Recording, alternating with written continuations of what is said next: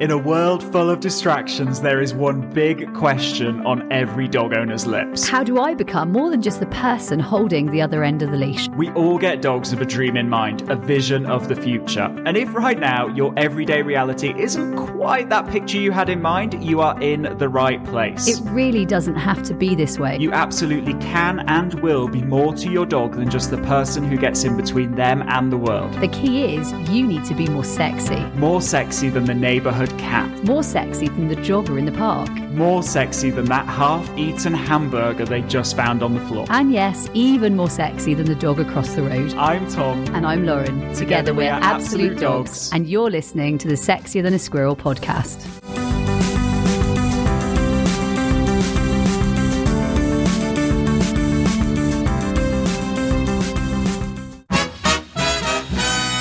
Hello and welcome to this episode of the Sexier Than a Squirrel podcast, the podcast that effectively teaches you how to overcome struggles that you're facing with your dog through the power of 3-minute games. So today we tackle a topic that I think is actually very close to many people, and it's something that really it can't be necessarily avoided, and actually it really makes a difference for a harmonious family, and that is dealing with children and dogs and how they can harmoniously live together or not, Absolutely. As the case may be, right? And there's all that advice out there about how you should probably not mix or work with the two, especially not at the same time. But the reality is that some of us cannot actually avoid that. So what we wanted to talk about was really what are the game-changing pillars of success when it comes to having either a single dog or multi-dog household coupled with tiny people. And I can definitely tell this story from the heart. I know that when I first found out that I was having a baby, I think the first thought that came into my head is, oh my gosh, how are the dogs going to cope with this? Like, it wasn't how will I cope with this? How will Matt cope with this? This is my babies and a new baby. Like, how does this work? And actually, it's kind of like a jigsaw puzzle at first because there's a lot of different moving parts. And I think that's probably the biggest thing to take into consideration here, right, Tom? How many moving parts there are. And actually, these novelty, I mean, we've called them before novelty machines, haven't we? Babies. Babies and children, they do a lot of crazy novel things. And as we've talked about before in previous episodes of the podcast, some of our dogs, they might be a little bit on the pessimistic side in that they might see novelty or new things as something to worry about rather than to be cool about. I'll give you a little example of that. It was Halloween sort of evening. I remember with Liza, past event. And I remember that she went downstairs. About 10 minutes later, she ran upstairs in full on like Halloween gear. I think she was something from, what's it called? It's the Mexican something of the Dead. I can't remember. Night of the Dead or something like that. She basically ran up. She was in this like Day of the Dead gear, black lipstick, which I don't know where on earth she managed to find that. It certainly wasn't any of mine. And she literally just appeared. And I remember in that moment thinking, dear Lord, like what on earth is going on here? And yet the dogs were all quite cool with it. But at the same time, those are sorts of moments that can really throw pessimism or challenge our dog's optimism, let's say. Yeah. And also they're moments that I suppose we need to be at least prepared for or ready for, whether you either have children of your own or even sometimes more difficult for dogs where actually they don't see children regularly or they don't live with children or they're not used to seeing children, and then actually they just appear in their life or in their day. So I think it's something to consider, right? Absolutely. And so it kind of leads on to what is the first pillar of success when it comes to, dogs and children cohabiting. And that is that actually every dog has a bucket, as we've talked about in the past, and things pay into that bucket throughout the day. There might be scary things. There might be exciting things. There might just be the day-to-day happenings of a household. Now, the thing is that if dogs and children are together all the time and for a lot of the time, well, you can bet that bucket's going to get more and more full because, well, children are busy, babies are busy, they do crazy things, they are novelty machines. And so what we're saying is that actually the secret to a successful relationship between dogs and children is for them not to be together all the time. And actively what we talk about and what we employ in our own households is a gated community where... And that gated community, a lot of people, they think it must be about like dogs and the dogs having an area. Actually, I've used it forever for Eliza with gates and stairs. And actually the dogs became part of that gated community, but actually it's as important for our children as it is for our dogs. And I'm not saying, don't get us wrong here, we're not saying that you keep children behind gates or in crates. That is absolutely not what we're saying. However, what we are saying is there are certainly boundaries in the house, and there are presence doesn't mean effectively access, right? And those areas, for example, last night Liza was eating her dinner, and our dogs were on the boundaries, and they were on the raised boundaries, and those are just part of that presence doesn't mean access sort of scenario and picture. And actually it's none of their business a lot of the time. Exactly. And what that allows our dogs to do is effectively for their buckets to empty without further contributions from other members of the household. And the key here is that actually dogs, they're a species that they live in family groups anyway. They are domesticated, so they absolutely adore humans and they want to cohabit with humans and be around humans. But we all know those relationships or those scenarios or those people where you really like this person. Let's say you've met them once, you really like them. And then you think that they're great, and this person says, you know what, let's spend the weekend together, or let's spend a week together. And you spend that weekend or that week together, and you hit that point where actually you're like, you know what, I'm not enjoying this anymore. I've had enough of this company. I need to empty my bucket a little bit because this person's contributing a lot to my bucket. And I see this a lot, from a better behavior perspective, where dogs have, to be honest, like dogs maybe have even bitten children and bitten babies and whatever else. And the reality is that dog was actually doing really well. They just reached the point of their bucket overflowing because of constant exposure. And let's address that point very briefly here, I think, because it's definitely worth addressing, is that the relationship between children and dogs is definitely a complex one. It's one that needs to be monitored. I was working with the police only recently, and they've had some horrific cases and some horrific incidents, which certainly wouldn't be something I wanted to share or go into. And yet at the same time, that I think we have to be mindful of. And so I think dogs and children, let's put it out there now, that they require supervision, they require careful management, they require us on a very serious note, never taking those relationships for granted and always acknowledging them when we own dogs, whether that be Blink, who's the cutest Cocker Spaniel in the world, potentially, other than Ketone, who's also obviously the cutest. But equally, I mean, I know that even within our own dog households, like we've had to grow them, we've had to supervise them, we've had to nurture them. They're not relationships that necessarily would have always natural. Right? Let's go with Bet and Eliza, because this is funny. So Bet's never grown up with children, and yet she kind of has always been around Eliza when she's here. Yeah, right. And let's go with the choices and how these are made, because it's funny. The funny thing is that Bet, as you probably all know, she's very full on. She's like the Rambo of the dog world. She's like a bulldozer. She's incredibly gritty. Puts her all into everything. And so you can imagine that kind of what is, she's a 13 kilogram border collie, but when she moves, she's like a bull. Let's put her 60 kilos when she puts some momentum behind her. And you pair that with a little person, a small person who maybe wants to do exciting things with that dog. You can imagine that combination might be a challenge. And yet through the skills that we talk about throughout this podcast, what you find is that actually Eliza and Bet are like best friends. And in fact, Eliza now, if she has a choice of who she gets to walk, she would walk Bet. And the funniest thing is, Tom and I both looking and going, well, Bet's the full on one. Like, it's not, we'll quite happily hand her over for anyone else to walk, because she challenges you. Yeah. And yet Eliza and her walk hand in hand almost, or paw in hand, and they just trot along, don't they, merrily? Totally fine, absolutely fine. So I guess, guys, what we're saying as well is that often, if we're thinking about supervision, we've got to account for the fact that actually some days you're going to be tired, some days you're going to kind of want to switch off and relax. And that isn't conducive to smart supervision of dogs and children together. And so what a gated community does, and that opportunity to actually say, it's good for my dog to not be part of the action all the time, that allows you to actually make great choices and think, well, you know what? I'm feeling tired. I've had a bucket filling day myself. Let's do gated community right now. Let's not have have them together. It's almost a pressure release for you. It's almost it's permission to take the pressure off, right? And that permission is a real relief for so many of us. And I think it's, like I said, just revisiting very quickly that whole police scenario, working with them and talking through some of the cases that they've been involved in, because obviously dangerous dogs are something that they deal with on a day-to-day basis and going into buildings and properties with dangerous dogs. But actually some of the dangerous dogs they are put into the position that these things almost, they can't not happen. Is it dangerous dog or is it bucket overflowing dog? And how we manage that bucket, and actually the owner having that huge responsibility, which is owning a dog, right? Like it's a big responsibility, and supervision is so big. So yeah, absolutely huge in terms of just acknowledging our role in this and acknowledging who we are and what role we play to safeguard this relationship. So next pillar of success is actually, weirdly, the key foundation to a dog and child getting on well is that each of them understand this concept of disengaging from the other. And so we can only, we're going to focus on dog training in this podcast, but there's similar lessons that need to be learned from the children's perspective. Equally, I think the children and parents, whether it's in the same family as the dog or not, I think that's a huge responsibility. I was walking only yesterday.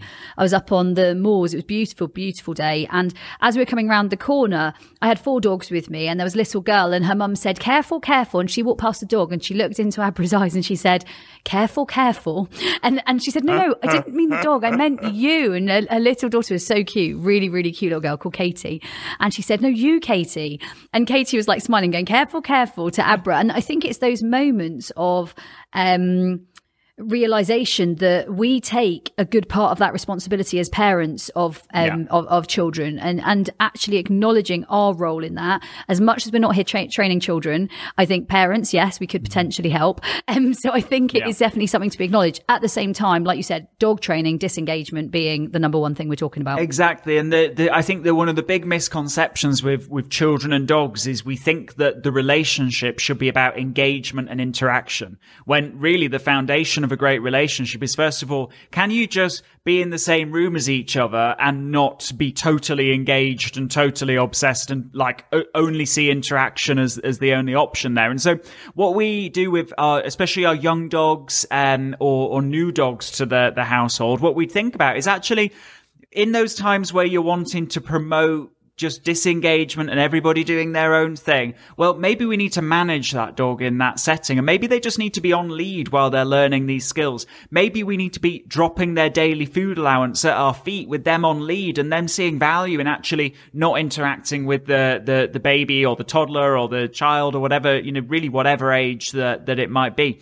From that foundation, then we can work on creating a great relationship between the two. But the reality is that first and foremost, what we need to do is we need to teach them that there's value in just ignoring each other as well. And I was walking a dog only recently. It was a dog that was staying for training, and very, very quickly acknowledged, Tom, that whenever I went out, that dog would not stop going to look for other people and other things and what I said to Matt, and we were out walking with our dogs and we brought her along with us, I really said, this is exactly where people struggle. She's learned so much of everyone is fun and everyone is accessible. Actually, this isn't a good foundation to build on. And what we need to do is take her away from the situation, not keep allowing her to rehearse it. Because actually, every time she rehearses this going up and visitation right on everyone.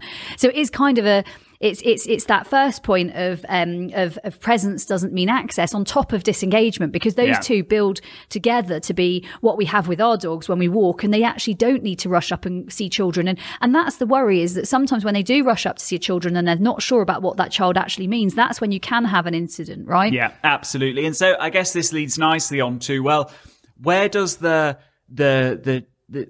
child come into this in terms of, is there an approach that we can take with the little people that might actually help that dog out in disengaging? And so the key is what we found, and this actually secret, guys, don't tell anybody this. This applies to all family members, children and adults alike. Adults alike. warning, adults. Yeah. So this is how we have a harmonious household. So the key is that often you can think about all the different things that you wouldn't want somebody to do with your dog, that might encourage bad behavior, that might encourage engagement, that might get them excited. And we've all got those family members, whether they're children or adult. To be honest, I think both can be equally as dangerous, where they actively always do the thing that that really doesn't help that dog out, that they really don't need, where they really kind of encourage excitement. And they're like, I saw exactly this happen the other day with a family I was observing, and they literally started to do this all over the dog, and the dog wheezed everywhere as well. So it wasn't even like the whole scenario was, and they said, oh yeah, he does that when you're always paying attention to him like this. And I'm thinking, this is exactly the scenario, right? Where the family member rushes on the pup or the dog.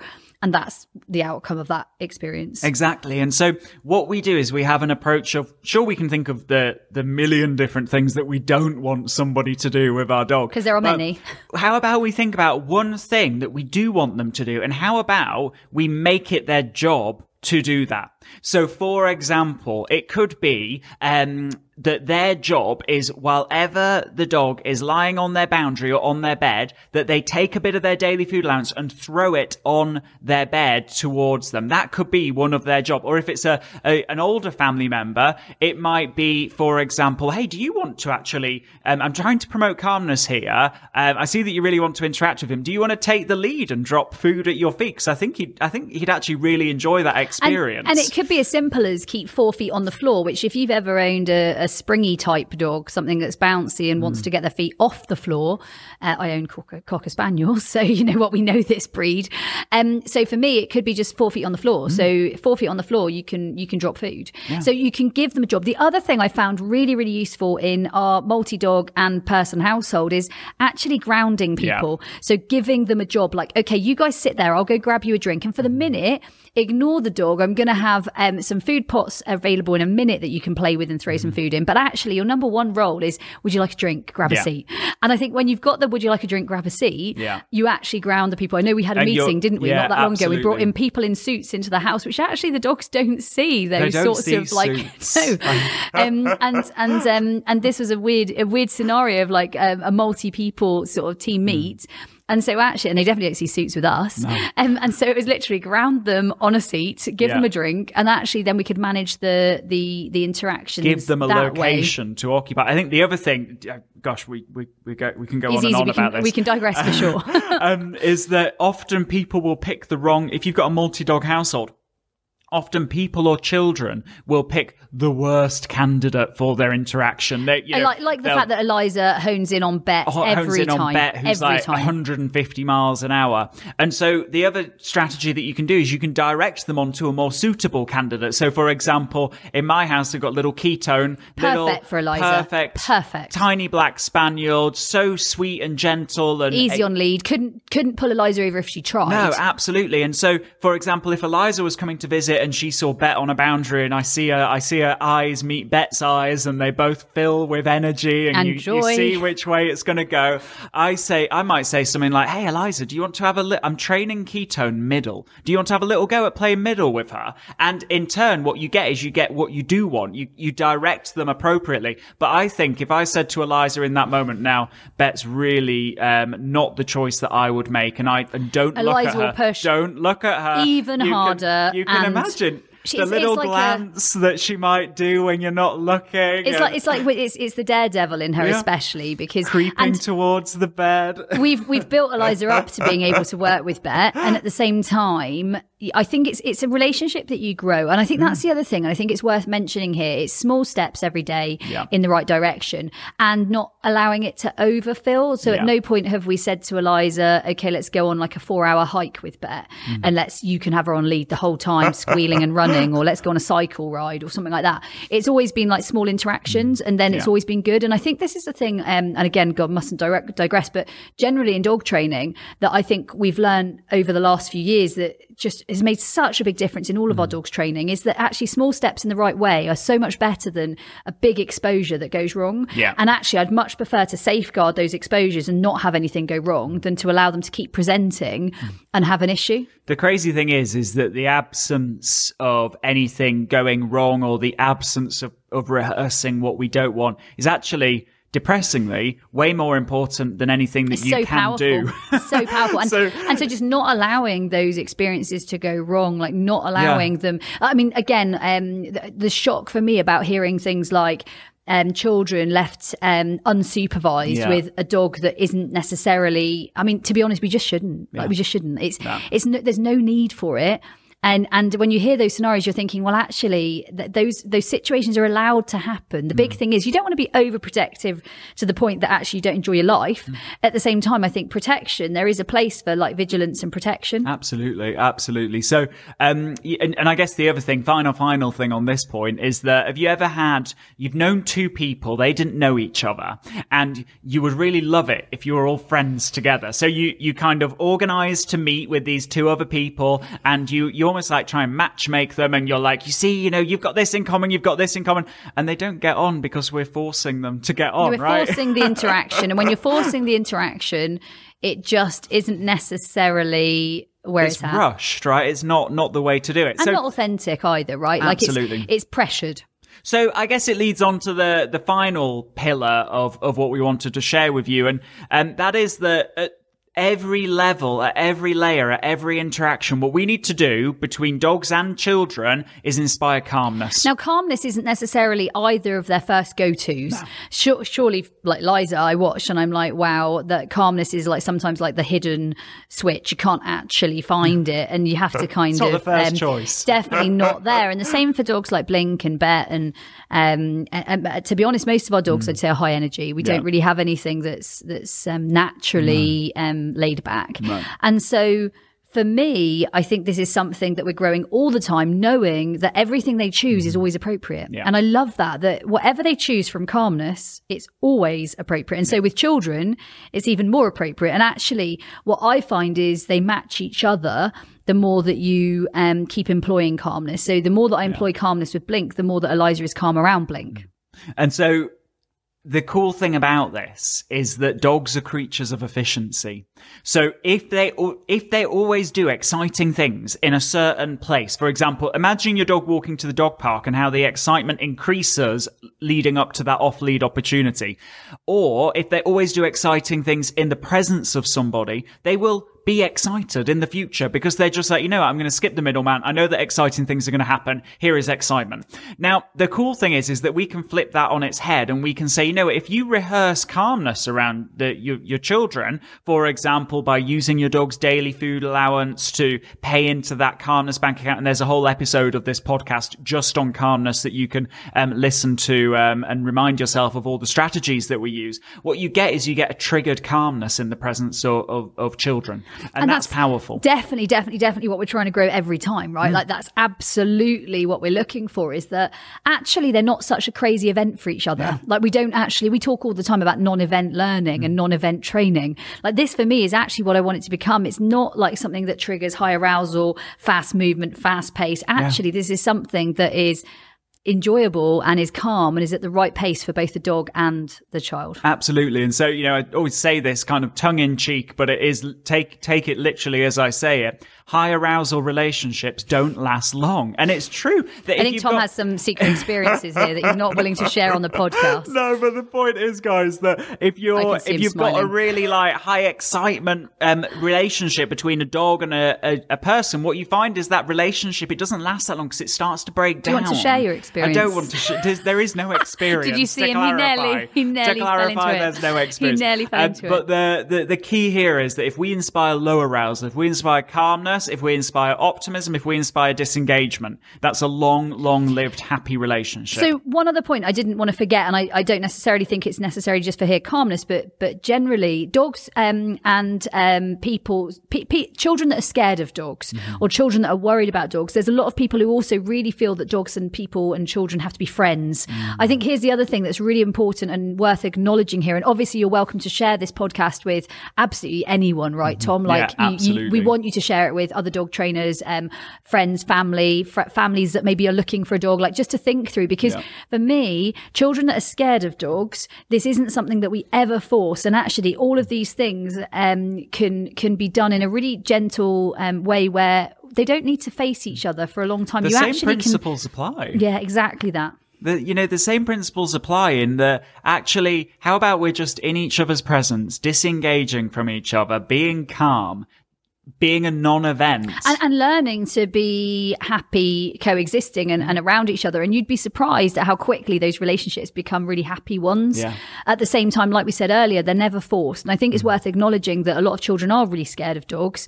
Actually, don't ever force that relationship. Yeah. Allow that relationship to nurture and grow without any pressure. And I think that dogs can give a huge amount to children's development. I remember working in a school a good few years back now when I was a school teacher and actually watching how much dogs can bring to the table to help enhance children's learning and children's development and children's confidence. At the same time, the children who are scared of dogs really don't need to be forced. And I bet they'll come on board anyway.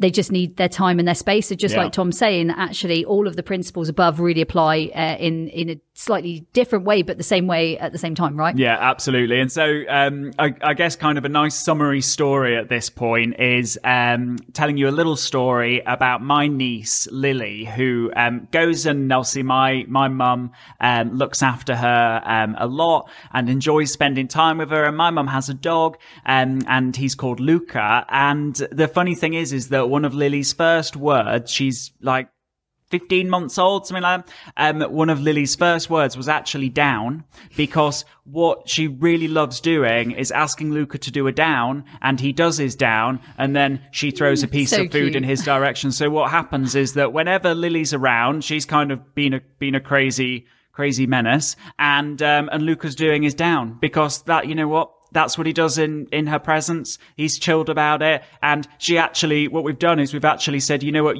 this is what we want you to do with Luca. We don't want you to pull his hair. We don't want you to ride him. We don't want you to do all these other things. What we want you to do feed him for a down. Ask for a down and then give him a bit of food. And she just laughs. She thinks it's hilarious. And I think Luca actually has now paired her laughter with food, and he thinks that laughter's cool and she's a novelty machine and he's fine with it. Dog training, children. And I think that's the most lovely space to end on, is that the relationships can be so happy and so harmonious. It just takes a little bit of patience, vigilance, scanning on our part. And not over-facing the situation at any point and not being silly about it. I think that's a biggie, is staying aware. Yeah. So with that, guys, that was this episode of the Sexier Than a Squirrel podcast. We think this is a really important one. So if you know someone with a child and or a dog, which is probably a lot of people that you know, then you probably need to share this podcast. And take that as a gift that you can give. Take that as a gift that you can keep giving. It's a free podcast. It's a learning opportunity. And at the end of the day, learning is what keeps us all alive. So it's a great gift to give. So how does someone go about sharing it, Tom? So the way that you can share it is by sharing the iTunes link or the Spotify link or the Google Podcast link or whatever, or you can head to absolutedogs.me/start. And the cool thing is if you send that link, and in fact, you guys use this link as well, if you like, you actually get a downloadable guide to get you up to speed with the podcast, so that literally you can have a quick read through the guide. You can see some of the games. You can see some of the strategies in that guide. It's totally free. And then you can jump right into the podcast episode. Whoa. So that was this episode of the Sexier Than a Squirrel podcast. We will see you next week. And remember, stay sexy. Hey, before you go, have you taken part in the worldwide Sexier Than a Squirrel challenge? It's a 25-day online video program, huge energy, amazing community, and over 6,000 people are already taking part. The only question is, you know where you are today. Where do you want to be 25 days from now? Head to absolutedogs.me/sexy.